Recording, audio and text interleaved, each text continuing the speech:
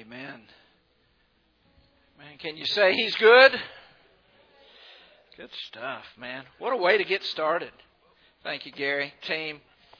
As the children make their way downstairs, let me remind you that we are having a luncheon immediately after church for our Guatemala mission team to kind of share their experiences in Guatemala. We've got some pictures around the sanctuary that you can take a look at, and we have food kind of on the border is going to be catering that, and there should be food for as many of you as want to stay. So let me encourage you, if you didn't get signed up for that, stick around and listen to what God did through this team.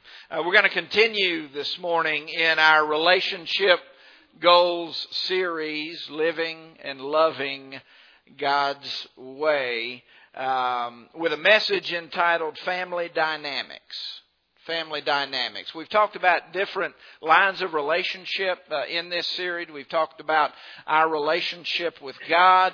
We've talked about our relationship in marriage. We did 2 weeks on that. Last week, we looked at what the Bible has to say about relationships with friends and finding true friends in our lives. So today we're going to talk about family relationships. Relating to relatives. As some of you can attest, it can be an extraordinarily complex endeavor. Why is that? As I thought about that this week, I think because it's so multifaceted.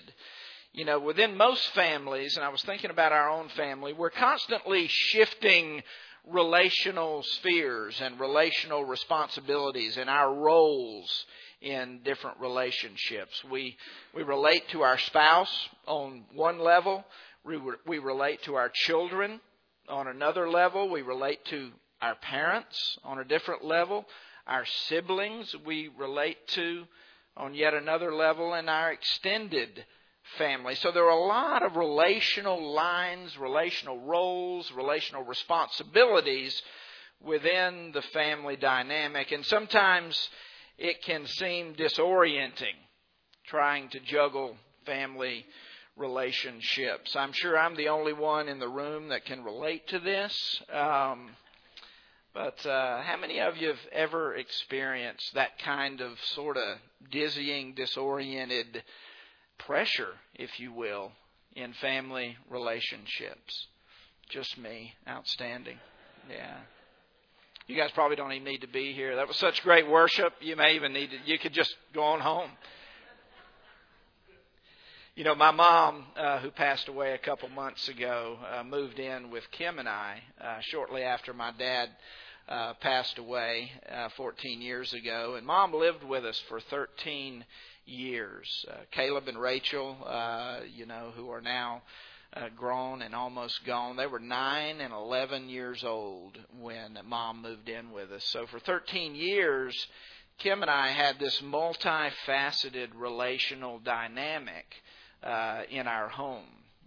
She and I relating to one another as spouses, as parents, relating to Caleb and Rachel, them relating to us, me, a son, relating to my mother in that context, Kim, a daughter-in-law, mother-in-law, grandchildren to grandmother, grandmother to grandchildren. And then you factor in the relatives that didn't live with us. That's a lot of relational lines. And as we reflect on that, we are so thankful that we listen to what God was whispering to us. We brought Mom in to live in our home. And there was a whole lot of joy through those years. But I'm going to tell you, honestly, man, it was tough at times. And no exaggeration. I don't want to undersell it. I mean, it was tough at times to have that much family together in the home and to navigate those different relationships. So the question is, how do we honor the relationships that God has clearly formed us for in our families? And that's what I want to talk about today. Reggie Joiner put it this way, and I love this. He said, the first priority of the family should be to establish a quality relationship with each other that is a reflection of an authentic relationship with God. Now, let that soak in for a minute. I couldn't agree with it. The first priority of our family should be to establish a quality relationship with each other that reflects our relationship with God. And an authentic relationship with God is really the secret sauce, if you will, to having healthy family relationships. Valuing Jesus Christ in your home. Valuing the instruction of the Scripture in your home. Valuing worship and the community of Christ in your home. You, me, pursuing a real and authentic relationship with the living God is the key to healthy family relationships. Loving our spouses, parenting our children, honoring our parents, loving our siblings, spoiling our grandchildren. And it's best done when it rises out of a real relationship with God, the Creator of the family. You know, family was God's idea. And we can make the most of it, or we can make a mess of it.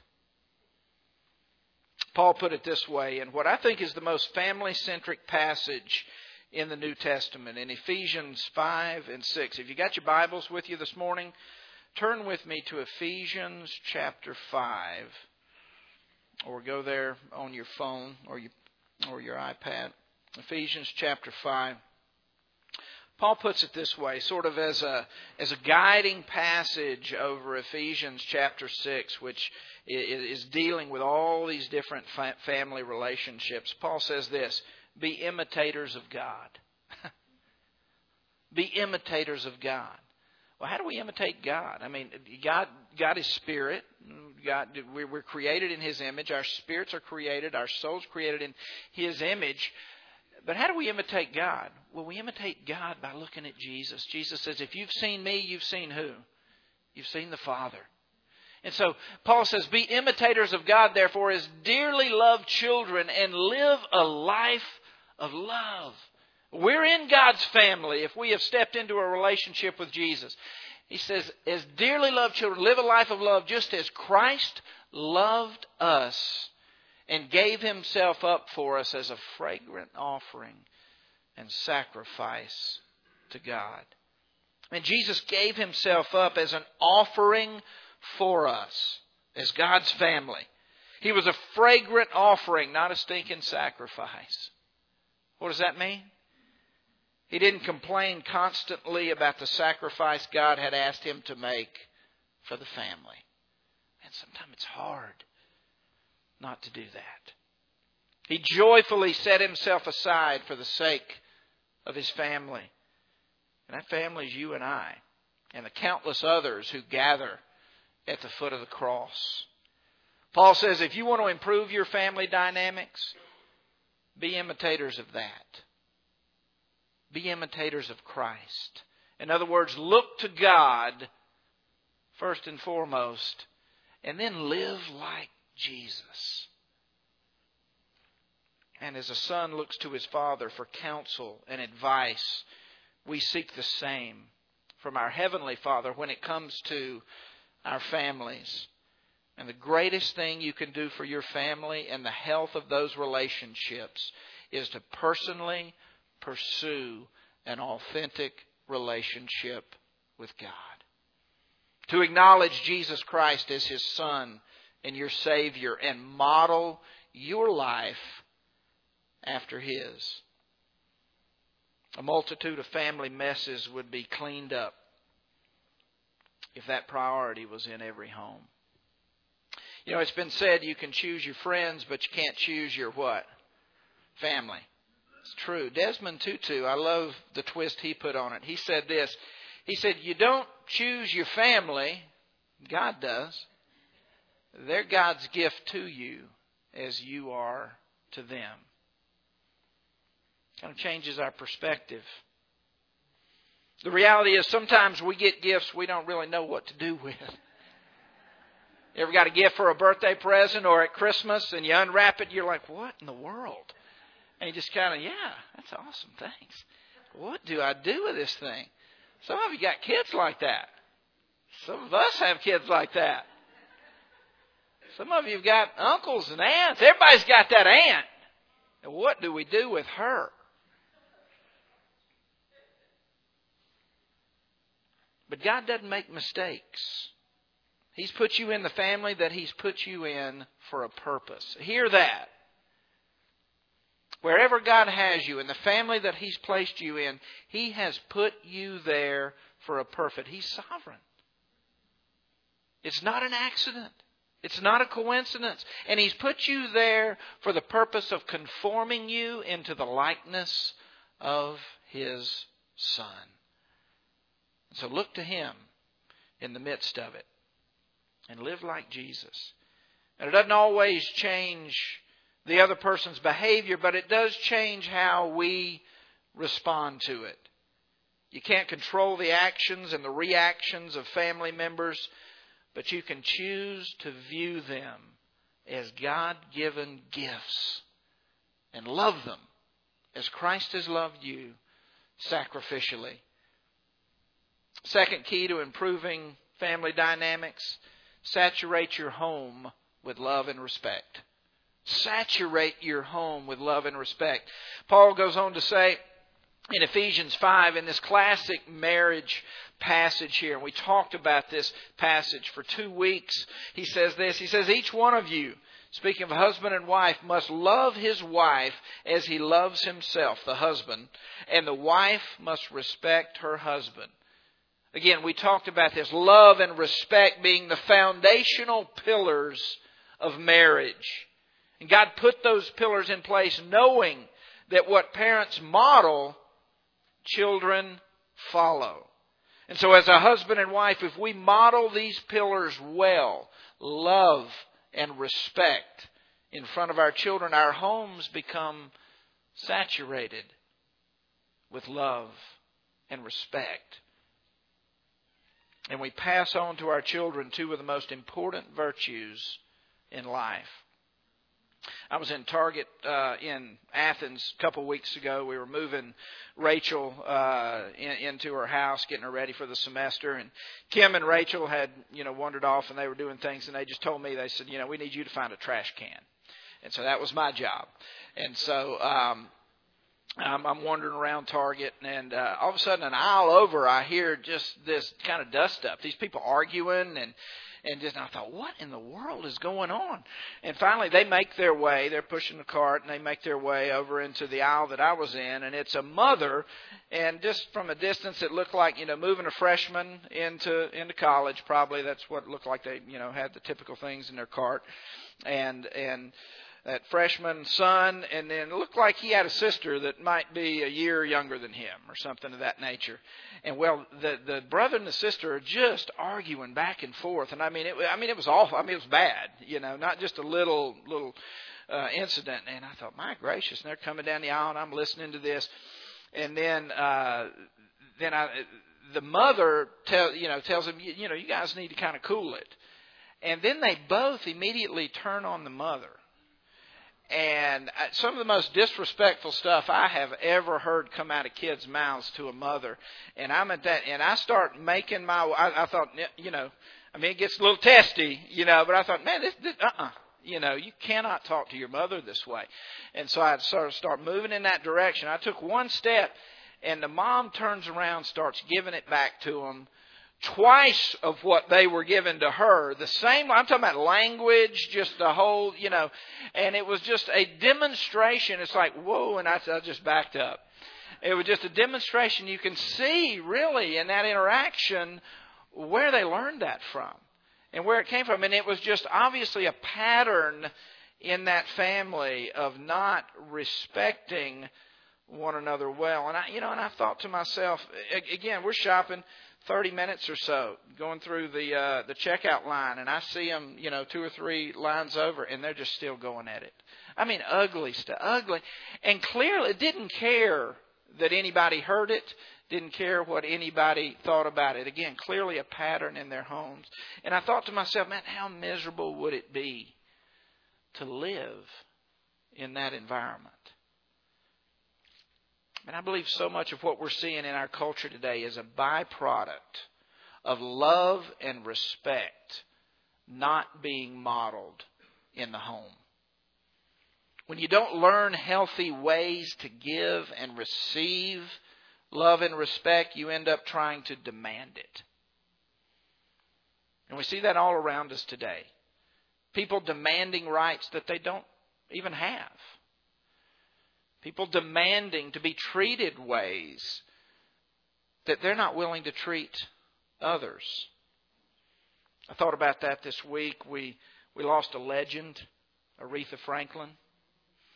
And just watching some of that old footage of her, and Gary was telling me about a recording that he had heard of her singing in church when she was 14 years old, and just take the house down. I mean, what a gift.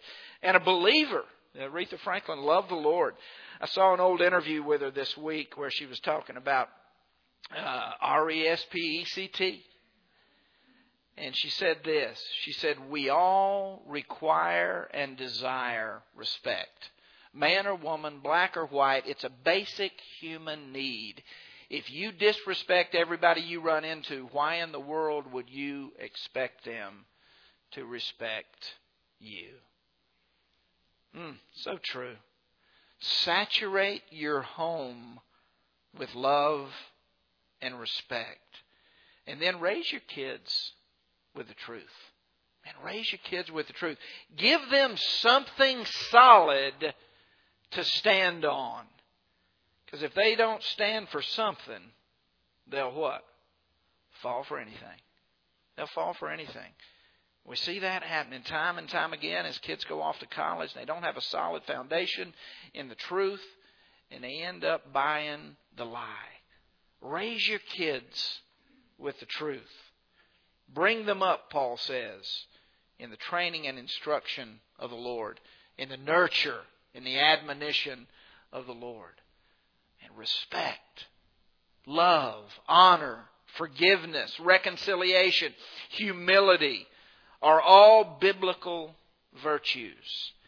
They're all grounded in the unchanging truth of Scripture and embodied in the person of Jesus Christ. And raise your kids with that understanding.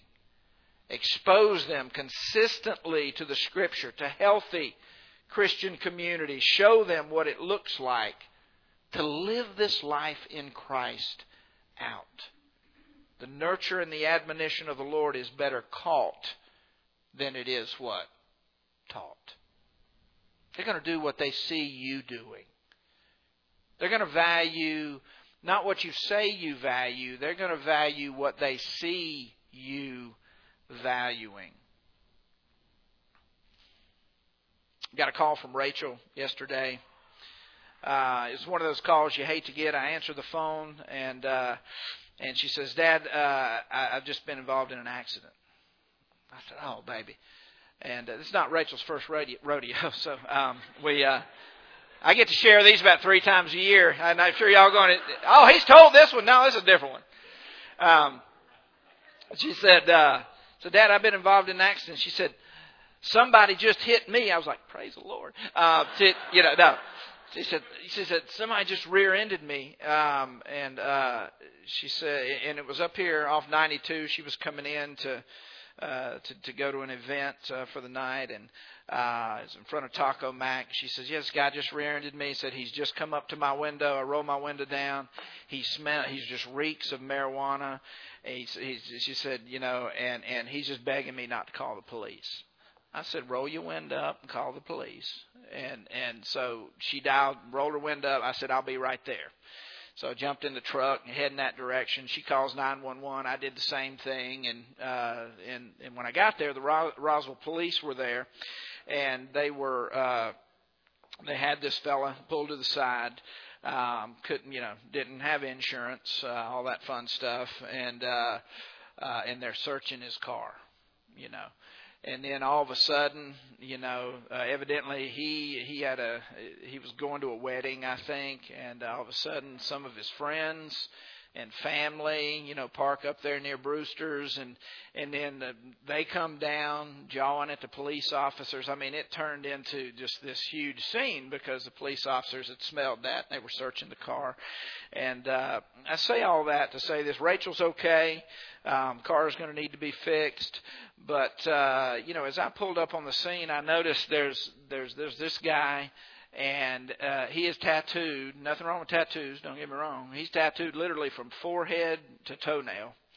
And he has 3 teardrops right here tattooed on his face. And I'm like, Rachel, you made a good decision rolling up your window, baby. I mean, it was a scary dude, And then I noticed there's this lady, this girl with him that looked either be his wife or his girlfriend, and then what looked to be an 8-year-old, little girl, either their daughter or, her daughter.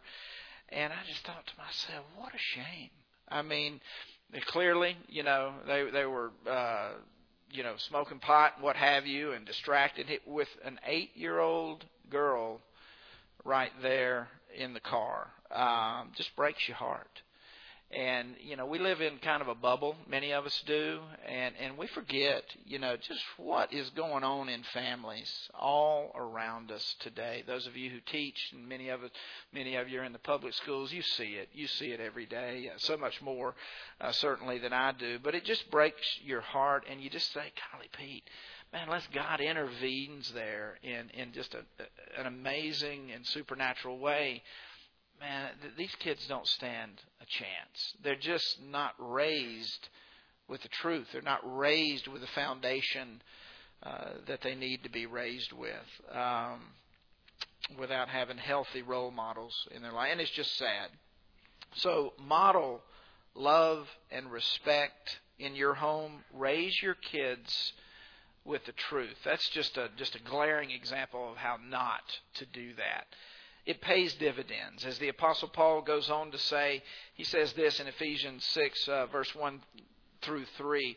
He says, "Children, obey your parents in the Lord, for that is right. Honor your father and mother, the 5th commandment, which is the first commandment that comes with a promise that it will go well with you and that you may enjoy long life on the earth." And so, my final point this morning in kind of improving family dynamics, and this is such a broad stroke message today. I told the worship team, I said, I could do this message is a series, and I'm just trying to condense it in. But the last point I have for you this morning to improve your family, honor your folks, man, honor your parents. Honor your folks in every season, regardless. Regardless. God knows how important that is. That's why He says, if you do this, not just because you think they deserve it, not just because they treated you that way and you're going to treat them well, no matter what, He says, if you do it, it's going to go well with you. When we don't honor our parents, when we live in unforgiveness, when we refuse to give them the love that Christ has given us, it is not going to go well with us. Bottom line.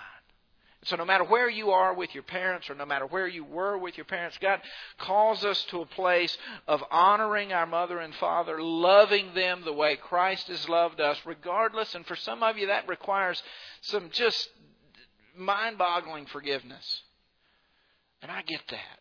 But that's why God told us to do it, because it's not so much, certainly they receive a benefit out of that, but it also releases you to be all that God desires you to be in that relationship. One of the surest ways to guarantee relational discord in the family is to dishonor your parents. From small children all the way up to adults. And when you grow up in a home where love and respect are not shown, honoring your mother and father doesn't always come easy. In that 5th commandment, Deuteronomy 5, and God's not suggesting here that we honor our parents. He's commanding it. Because He knows what the family is. He knows that the family is a microcosm of society. And if children dishonor the authority in their own homes, they will ultimately dishonor the authority in their society. And finally, they will dishonor the ultimate authority. God knew what He was doing when He put the family together.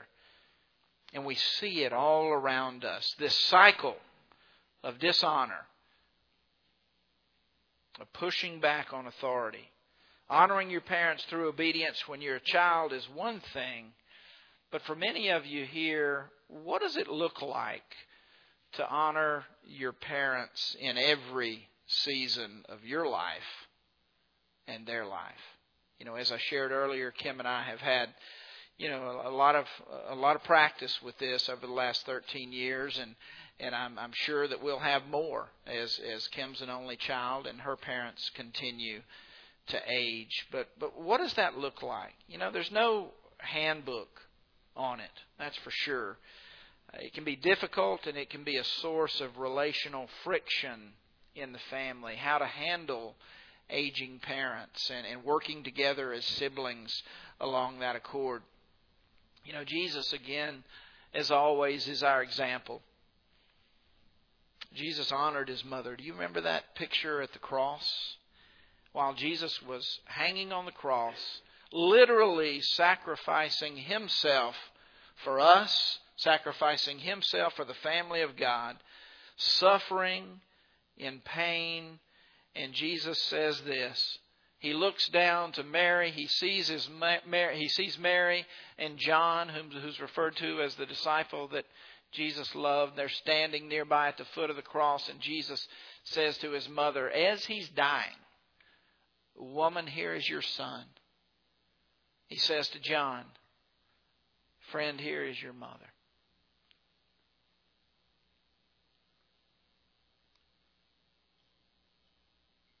What a picture of caring and honoring your parent. From that time on, John took her into his own home. You think that was easy? Not even your mother. Paul told Timothy this. He said, anyone who does not provide for their own relatives, and especially for their own household, has denied the faith and is worse than an unbeliever. And that'll get your attention. When it comes to how we care for not just our parents, how we honor our parents, but how we care for our relatives, it's complicated.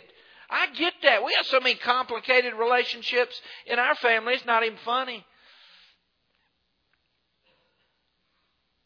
But we're called to provide for our relatives. What does that look like when it comes to aging parents? Again, it's not crystal clear. So many of us are in that season right now. And I have these conversations with you guys in the church almost every week. Fundamentally, what I think that means is this, and this is relatively broad. When it comes to honoring your mother and your father, make sure their basic needs are met. If it is possible for you, make sure their basic needs are met. And I want to reiterate in this that this is not a guilt thing. So much of this can foster guilt in us when we don't feel like we're doing enough and those kinds of things. That's not God's intent in this. Make sure their basic needs are met. Make sure they have shelter and clothing and food and water and, just the basic need. Make sure they're safe and secure. Many of you are dealing with parents with dementia. Many of you are dealing with parents who are struggling cognitively in that way. This is tough. But as far as it is possible with you, make sure they're safe and secure. And sometimes you got parents who push back on you trying to make sure they're safe and secure. It's complicated. But more than anything, we can do this. We can make sure they know they're loved. There is nothing more important than that.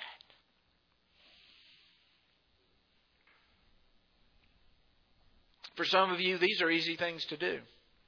For others whose parents don't have the means and don't receive it well, and you're already spread thin, man, this can be a remarkable challenge. But God doesn't put more on us than we can bear. He puts us in the family that He's put us in for a purpose, and He reminds us that there is a season for everything in life. And God is the author of the family. And if we're to relate to family well, we must look to Him constantly. Lean into Him, rely on Him, and live like Jesus lived, sacrificially.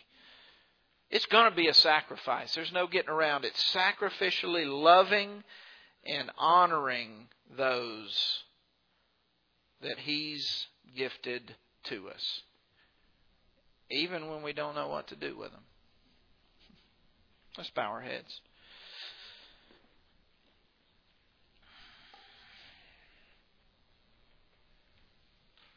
Father, we thank You that Your grace covers so much in our lives. And Lord, You call us to extend that grace to others. Let us begin in the families that You've placed us in. Let us be those who model and imitate the footsteps of Christ in our families. And Father, I pray where difficult dynamics are present, and certainly almost all of us will have those at different seasons. I pray that You would give us wisdom. I pray that You would give us patience. I pray, Father, that You would give us the grace we need to walk through those relational difficulties and be a demonstration of what it means to be a follower of Jesus Christ. Lord, this side of heaven, we're all imperfect. And Lord, we're all part of that challenge on occasion. And Father, I pray that You would just continue to lead us and guide us into the way You'd have us to relate with those closest to us. And I pray that in Jesus' name. Amen. Amen.